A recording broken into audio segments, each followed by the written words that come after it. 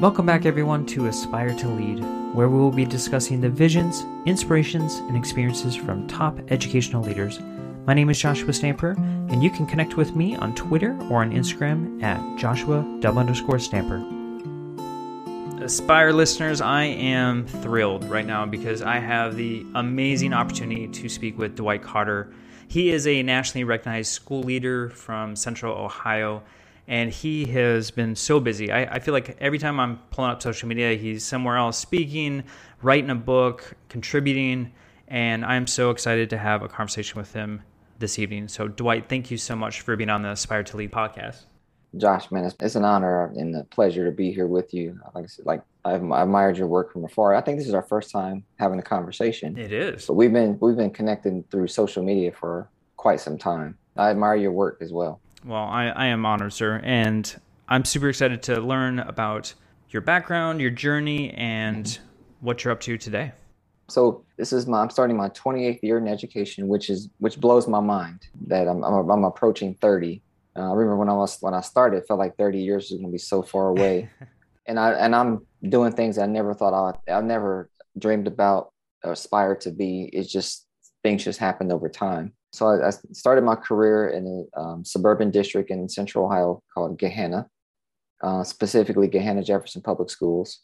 Started out as a middle school social studies teacher, and so I did that for 3 years. And while I was a teacher at the middle school South, to be specific, I was also the head track coach for middle school East, 7th and 8th grade boys and girls. So I had about 220 rambunctious middle schoolers that I was trying to corral, and I had 3 new assistant coaches who never coached before. It was my first coaching experience. It was their first coaching experience. So we really had a great team, had a lot of fun. And I was also coaching freshman football at the high school level. So I was in 3 different buildings in the district, which gave me an opportunity to really connect with a lot of students, get to know a lot of staff members and administrators. So after 3 years at Middle School South, I got hired at Gahanna Lincoln High School to teach social studies to 9th grade students. And it was a course called Global Studies, which is like freshman level world history. Right. And I had a unique opportunity to have some of my middle schoolers who I coached. I was able to have them in the classroom. And then some of the football players that I coached, I was able to have them in the classroom. So that was a fun experience.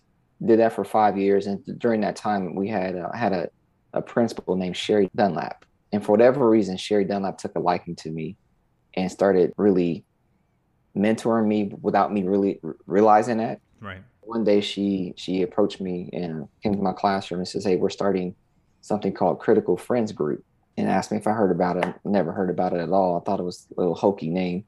And so she explained it and described it. And she says, "Well, I would like for you to go through the training to be a facilitator." And that blew my mind because I was only 6-7 years into it. Mm-hmm. Into the profession. And like I said, for whatever reason, she saw something in me. So I went through the facilitator training, and the group started while I was going through the training. So we had a really tight-knit group. And the sole premise of Critical Friends was to have courageous conversations about our work, to observe one another, give clear, specific feedback, focus on our strengths, but also areas of improvement, but it was non-evaluative. So we were visiting each other's classrooms, giving each other feedback about what we saw, what we observed, and we, developed some common language and common strategies to really focus on how to improve our instruction. And it was classroom teachers from, we had performing arts, English, science intervention specialists, a couple math teachers. So we were all different content areas, and our commonality was we were, willing and had a desire to grow. Right. And it was at that point when I thought about administration. Prior to that, never crossed my mind. So I said, maybe administration is something that I would consider. So then Sherry left, and a guy that was probably more instrumental in my career than anybody else, his name was Mark White. Mark White came in to be the principal when Sherry left. So I introduced myself. He's like, "Yeah, I heard about you." And at that time, I had started my master's program to get my master's in administration.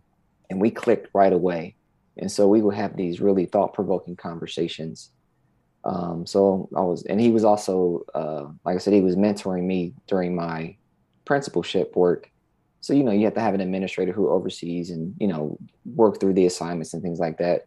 So he gave me a couple projects to work on. I was still the critical friends group coach. So I was doing that.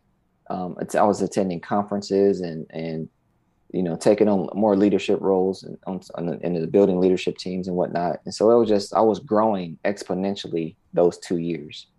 And then late spring of that year, one of the assistant principals got another job in another district. So Mark approached me and says, "Hey, I don't know if you heard, but Steve Anderson just got another job. Why don't you apply for the principal or the assistant principal position?"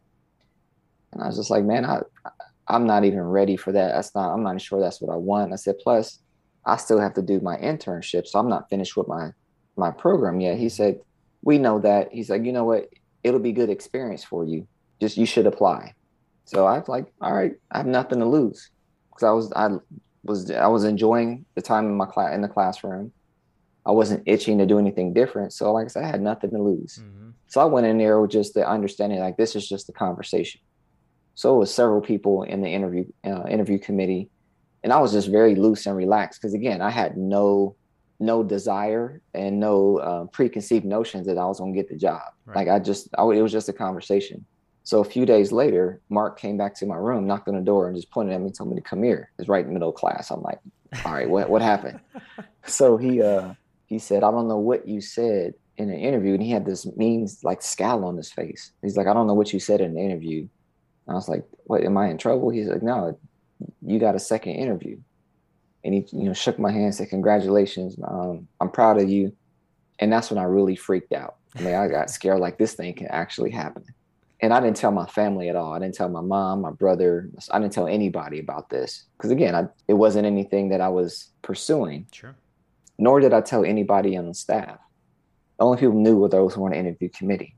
So then a few days later, I went to the second interview, and it was the superintendent, assistant superintendent, HR director, secondary curriculum director, special ed coordinator, a couple other people. It was all district office staff. Yep. I was extremely nervous.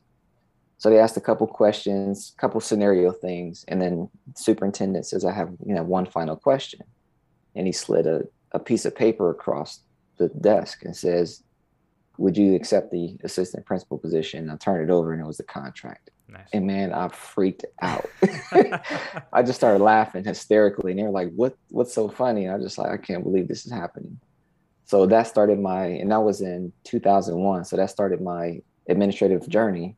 And I was the assistant principal at Gahanna Lincoln for 3 years.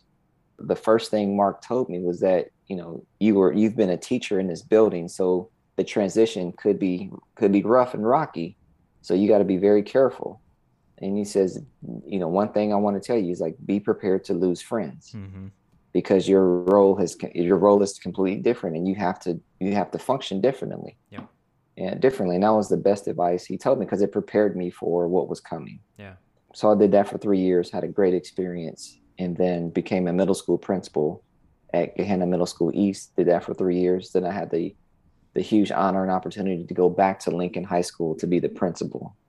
And I was there for 6 years. And Mark was the assistant superintendent, then superintendent. So we worked together, I would say, for 14 years, wow.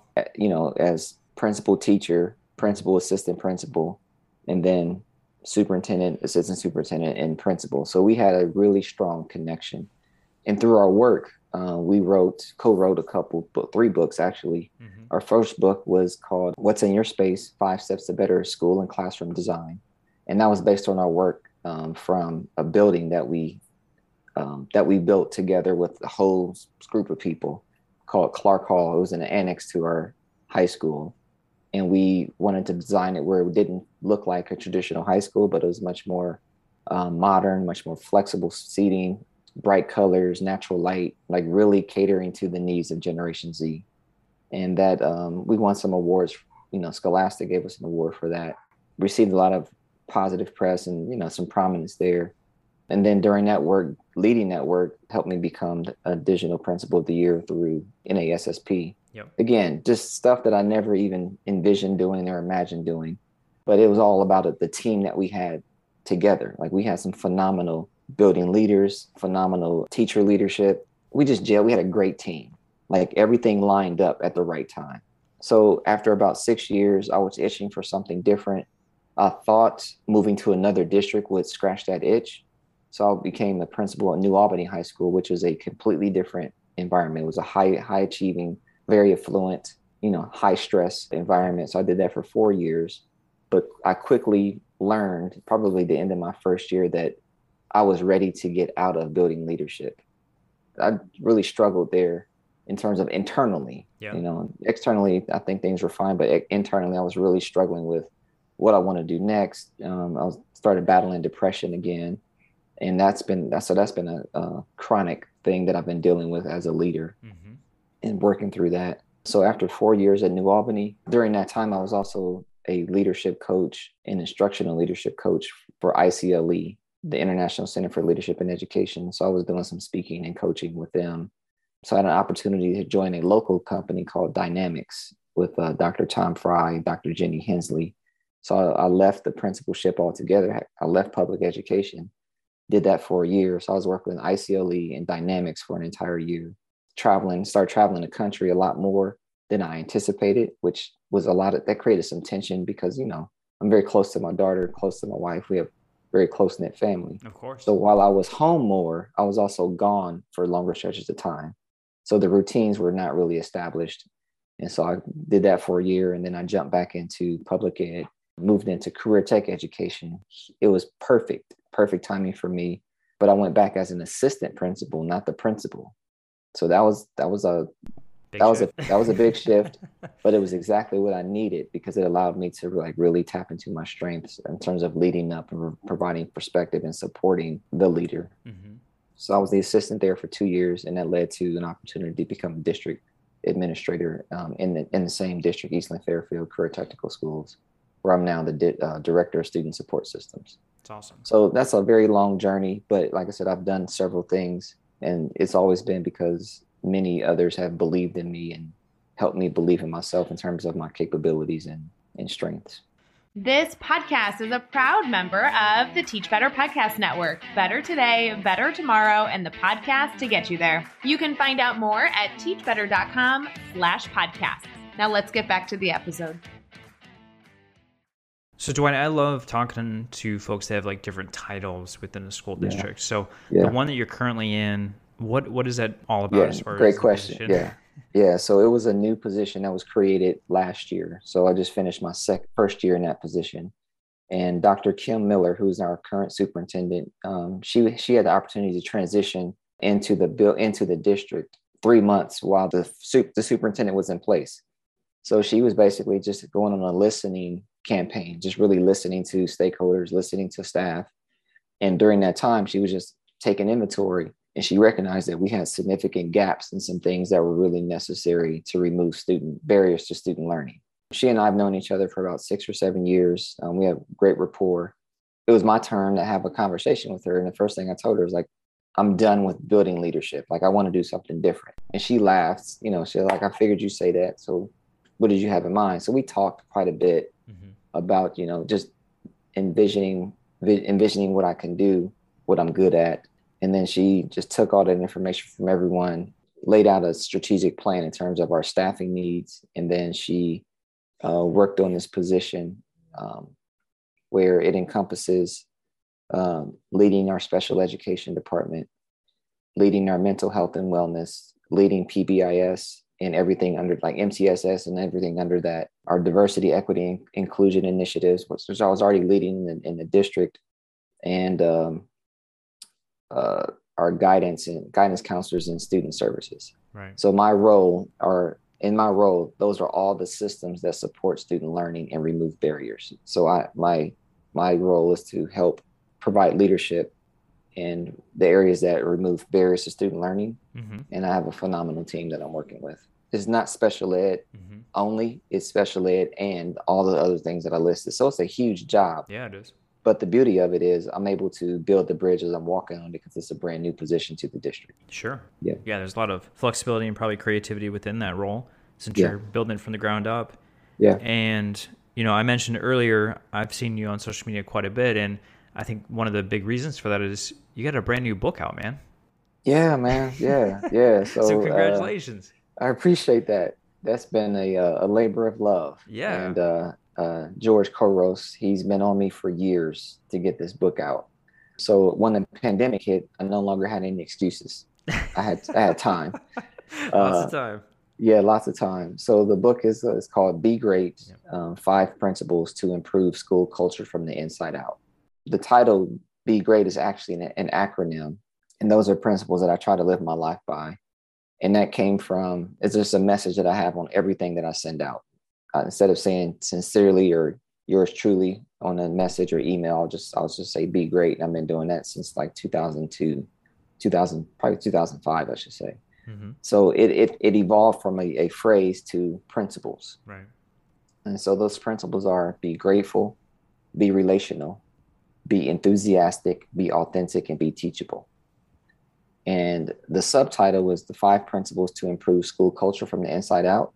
And that came from like really thinking about these principles. And if we all live out core principles, our behavior will improve school culture.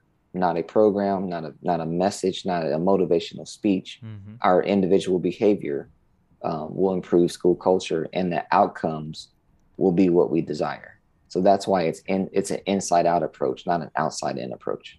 So let's talk about that, because we can go all the way back to assistant principal being on the same campus. I can only imagine what that was like to be a colleague and a friend to now possibly viewed as an evaluator, to then, maybe being a principal. Okay, now I have the job of setting the tone for the campus. Or we could even talk about maybe going to your brand new district where it's a completely different set of problems and community and whatnot. So, as a building leader, what are some things that or some strategies that you use to improve the school culture? Well, first and foremost, focus solely on building positive relationships. Yep. And that's just getting to know people, listening to their stories, being open and being supportive, and then making sure there's a high level of trust. When that trust is violated, it's not impossible to get it back, but it makes leadership a lot more challenging. And so you have to give grace, but if you want to expect grace to be given to you. And so that was something that I learned throughout the years.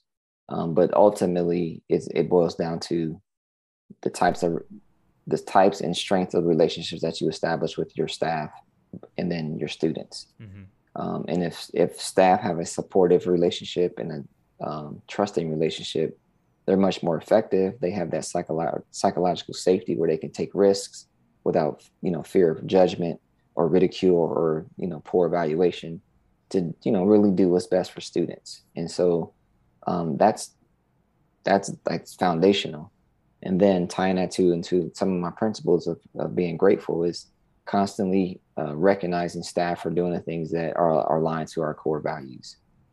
I think I did that extremely well, providing either handwritten notes or some other tangible recognition for a job well done. And it wasn't about meeting a certain achievement standard. It was more like making progress towards a goal or just, like I said, doing something that's aligned to our values. So I think as leaders, if you recognize and reward what you want, you'll get more of that. So you're reinforcing those expectations. Mm-hmm. That was always a part of my leadership journey because that's what was done to me. Right. So that's what I learned to do, and that's what I still aspire to do as well. So I want to talk about the climate piece, right? So how do you assess or take the pulse of your campus, or for now, as a district leader, potentially multiple schools, to make sure that things are running the way that you want and that the climate is positive? A lot of listening. Again, because of the trust and relationship, people will tell you, they'll talk. Mm-hmm. You ask questions, they'll tell you, and they're honest. The worst thing we can do is when we ask the question and they tell us something we don't want to hear, if we get defensive, we shut that down automatically. Right. We won't get their honest feedback about how the climate and the culture is. And so, essentially dive deep into what the difference is between those two.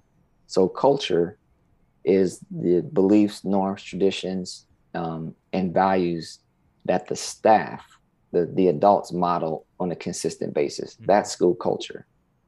Climate is the feel of the school, and the climate can go up or down based on an event or an experience that happens. And this is something that's evolved over time. I used to believe culture was created by the students, But the reality is the students come and go. The staff is there, much more longer. Yep. So they create the traditions, either the known and unknown, or verbal or nonverbal traditions and norms that exist in the school. So we got to make sure those behaviors are aligned to the outcomes that we want, and that's where leadership comes into play. And then, especially in today's like rapidly changing times and how volatile and uncertain and complex and ambiguous things are, we have to, as leaders, we have to provide a lot of clarity, explain what's changing, but also what's staying the same, so that people can just feel some type of stability to do their best work and present their best selves to the students every single day. You talked about gratitude, and I think that's something that I want to maybe hone in on a little bit more, because I don't know how your campus was, but I know for mine, at the end of the school year, everyone was just tired. They were just ready for the break, and it was just a lot tougher of a year than everyone anticipated. And I know, as myself and our administrative team, we were constantly thinking of ways to show gratitude to our staff, because obviously the teachers were working hard, and we wanted to show our appreciation. So what are some things that you do either at the building level, at the district level, to show gratitude toward your teachers? I would say at the district level, and this is something that, I think every district leader can do, is that we gave the gift of time. Nice. So when we had a PD day, we didn't start right at 7:45 during the contractual day. Our superintendent acknowledged that people were tired, and she's like, "Hey, you may need some time for extra planning, so we're going to start at 8:30. You can choose to do what you want with that time. Whatever you want with that time, it's just yours." Yep. And what we found, though, what we saw was that just the effort of giving some additional time, people still showed up on time, because it gave them an opportunity to be away from home and to focus on something that they really wanted to do for them. And they were so appreciative. It cost no money. It wasn't a huge decision. We didn't have to get a committee together to do it. And obviously she talked to the leadership team about it, but it was more like acknowledging the fact that, mental and physical exhaustion is a real thing, and was a real thing. And so if people appreciated the time, which in turn, they were much more attentive and engaged during the professional development. That's the first thing. And the second thing is, during those PD days, we didn't fill the time up with something every single minute of the day. We gave reflection time and time for breaks and time for transitions and, time for just decompression and collaboration and conversation. And so again, that was very much appreciated. Second or third thing you can do is you can always provide food. Yes. Food always helps, and it's food that the staff likes. That's at the district level. At the building level, it's publicly recognizing specific recognition for things that are aligned to the goals that you have for your building. I think blanket, we appreciate you, that doesn't go well anymore. People need specific feedback, praise, recognition for the specific things they're doing for students, for one another, to improve the climate and culture. So the more specific leaders can be, I think the more genuine they'll come off, and the more appreciative teachers and staff members will be. So Dwight, I always love asking my guests about actionable items. So if there is an aspiring or current leader that is listening and they can do something tomorrow, next week to enhance their leadership skills, what would you recommend? Learn to ask good questions and listen to the responses. Because again, as the world is, and I talked about it earlier, it's called a VUCA world: volatile, uncertain, complex, and ambiguous. The best thing leaders can do, aspiring leaders can do, is learn to ask good questions and to listen to the responses. Take those responses and then put those into actionable steps to, solve problems, make changes, but don't make changes without getting people involved in the process. Right. And so I think listening to other people, collaborating with other people, and then making sound decisions. And I think another step, which I learned from Mark White and several other leaders that I admire and who've been mentors to me, is that they're really clear on whose decision it is. So for example, I was taught, and this is what how I was a building leader as well, is like there's three types of decisions. There's my decision, there's your decision, and there's our decision. Yep. Another leader that taught me that is Steve Bowler, Stand Tall Steve. He's very specific in what that is. So when it's my decision as the building leader, that's communicated as well. So that just means I may seek input, but ultimately that's my decision. So like hiring, for example, that's typically a building leader's decision or a district leader's decision with input from staff members. Yep.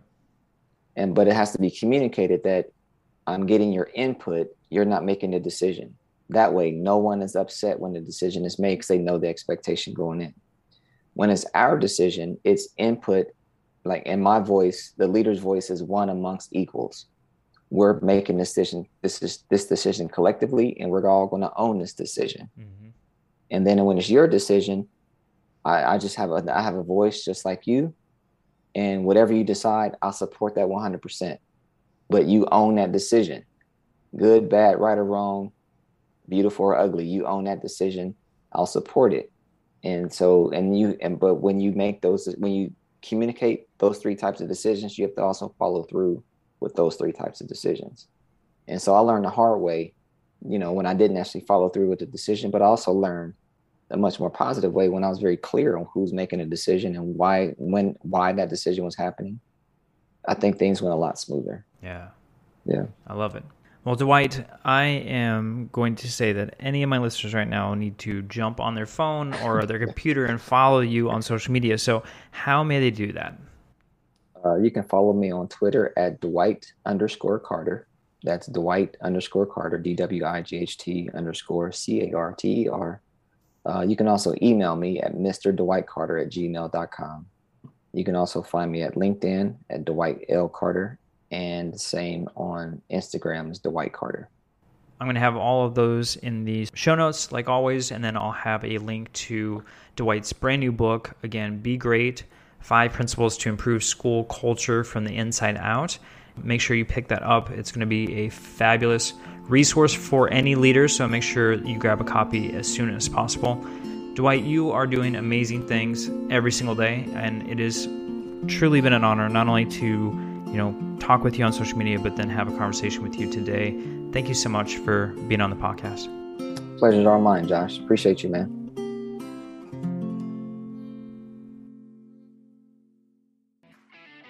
Are you excited that in-person conferences are back? I know I am. In fact, I'm excited to announce that I'll be at the 2022 Teach Better Conference this October 14th and 15th in Akron, Ohio. I'll be recording episodes live in Podcast Row, attending sessions, speaking, and connecting with a whole bunch of amazing educators. It would be awesome if you could join us. Head over to teachbetterconference.com/register and use the code ASPIRE2022 to save $50 off your 2-day registration. I hope to see you in October.